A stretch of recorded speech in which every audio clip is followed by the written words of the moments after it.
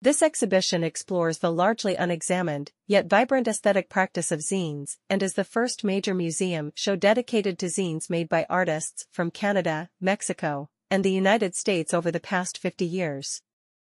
A zine, short for fanzine, is a self-published booklet of original or appropriated texts and images, usually made with a copy machine.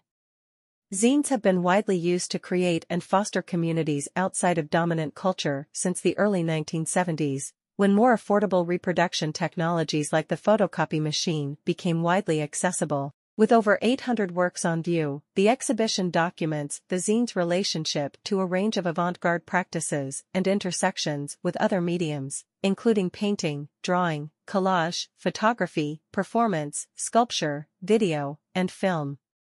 From conceptual art to punk and street culture to queer and feminist practices, this canon-expanding exhibition interrogates hierarchies between media and features artworks by nearly 100 artists. Copy Machine Manifestos, Artists Who Make Zines is organized by Brandon W. Joseph, Frank Gallipoli Professor of Modern and Contemporary Art, Department of Art History and Archaeology, Columbia University, and Drew Sawyer, Philip and Edith Leonian Curator of Photography, Brooklyn Museum. The exhibition will be on view in the museum's Morris A. and Meyer Shapiro wing. When this project was initiated in 2019, its working title was An Incomplete History of Zines by Artists. We knew that a comprehensive survey or canon of such publications would be impossible due to the sheer volume, variety, and often private and anti-institutional nature of zines, says Sawyer. Yet, we still felt that artists' zines deserved to be the subject of an expansive exhibition, not only because the printed medium has become increasingly popular and relevant in the last decade, but also because artists themselves have already been exploring these histories and legacies. This exhibition will be the first to look at zines as a distinct medium within the lineage of art history, adds Joseph. At the same time, valorizing and including zines makes the history of contemporary art look different, introducing a host of different figures, putting familiar figures into different contexts, and moving marginalized figures to positions of centrality. Far from nostalgic or outmoded, the photocopied and printed zine remains a vibrant means of artistic expression. I'm excited to have been able to work with the Brooklyn Museum, which is the perfect host for this project. Copy Machine Manifestos is organized roughly chronologically and by communities and networks, beginning in the early 1970s with examples of mail art among specific groups in Los Angeles, New York, San Francisco, Toronto, Vancouver, and other North American cities. This section, titled The Correspondence Scene, 1970 to 1980, features some of the first artists to incorporate zines into their artistic practice, such as Anna Banana, John Dowd, Joey Terrell, Les Petits Bonbons, and Jack Vargas, among others. The exhibition also explores the punk explosion, 1975 to 1990, with zines, records, film, and photography from the 1970s and 1980s punk movement. During this time artists like Lisa Baumgartner, Barbara S., G.B. Jones, Bruce LaBruce, Raymond Pettibon, Carolee Schneemann, and David Wojnarowicz used the photocopier to expand the typical iconography of the punk scene and challenge institutions and access to distribution channels. Queer and Feminist Undergrounds, 1987 to 2000, shows how these marginalized communities used zines as a way to establish control over their own representation. Artists such as Vaginal Davis, Felix Andara, Johanna Fateman, Corey Roberts-Ali, Marisol Ross, and Ho Tam published zines sharing not only personal experiences and interests, but also information on homophobia, transphobia, sexism, racism, white supremacy, ableism, HIV/AIDS activism, and classism. A highlight of this section is the relationship between zines and video. A pronounced interaction of underground and mainstream artists came to light in the 1990s and early 2000s as the production of zines moved into art galleries and alternative spaces.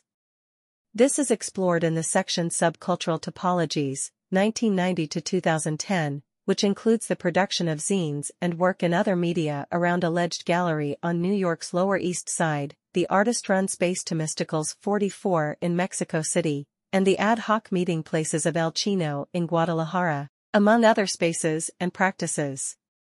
This section situates these practices in conversation with artists and zine makers who drew upon vernacular forms of cultural production, typically outside or at the margins of contemporary art, including graffiti, skateboarding, hip-hop, street fashion, and even vernacular architecture. Notable artists represented from this period include Beverly Buchanan, Susan Chanciolo, Mark Gonzalez, Ari Markopoulos, and Frederick Weston. The section Critical Promiscuity, 2000 to 2012, details how zines continued to be relevant media for queer-identifying artists who first came onto the scene in the late 90s and were now honing their artistic practices in the first decade of the 21st century. Many of the zine makers at this time, such as Terence Coe, LTTR, Brontes Purnell, and Palm Page Isapuya, used their publications to distribute art among their peers as well as to wider audiences. The art historian Julia Bryan Wilson has used the term critical promiscuity to describe the collective LTTR's collaborative and shape-shifting format as well as its capacious representations of sex and gender. In addition to collectively editing and producing their zine LTTR, the group also organized screenings, exhibitions, performances, read-ins, and workshops. The exhibition concludes with a continuing legacy, 2010, present, focusing on the vibrant present-day practice of artists' zine-making activity, establishing it as central to the current artistic landscape. In addition to forming part of established artists' gallery practice, zines have been, and continue to be, an important catalyst for social change by creating new communities and publics through shared networks, readership, and audiences.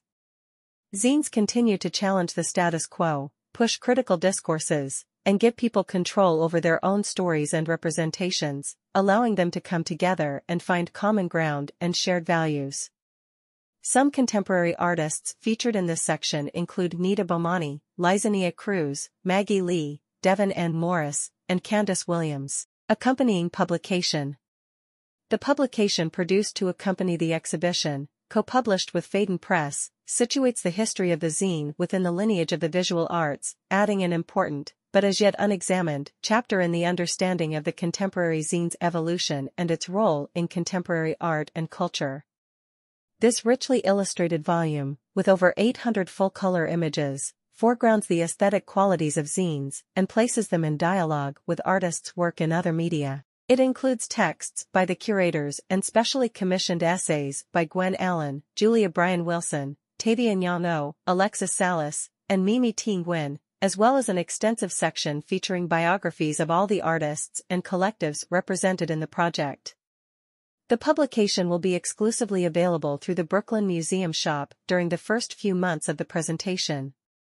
Copy Machine Manifestos, Artists Who Make Zines is organized by Brandon W. Joseph, Frank Gallipoli Professor of Modern and Contemporary Art, Department of Art History and Archaeology, Columbia University, and Drew Sawyer, Philip and Edith Leonian Curator of Photography, Brooklyn Museum, with Marcelo Gabriel Yanez, Research Assistant, and Imani Williford, Curatorial Assistant, Photography, Fashion and Material Culture, Brooklyn Museum. Leadership support for this exhibition is provided by Shelley Fox Aarons and Philip E. Aarons, and by the Andy Warhol Foundation for the Visual Arts.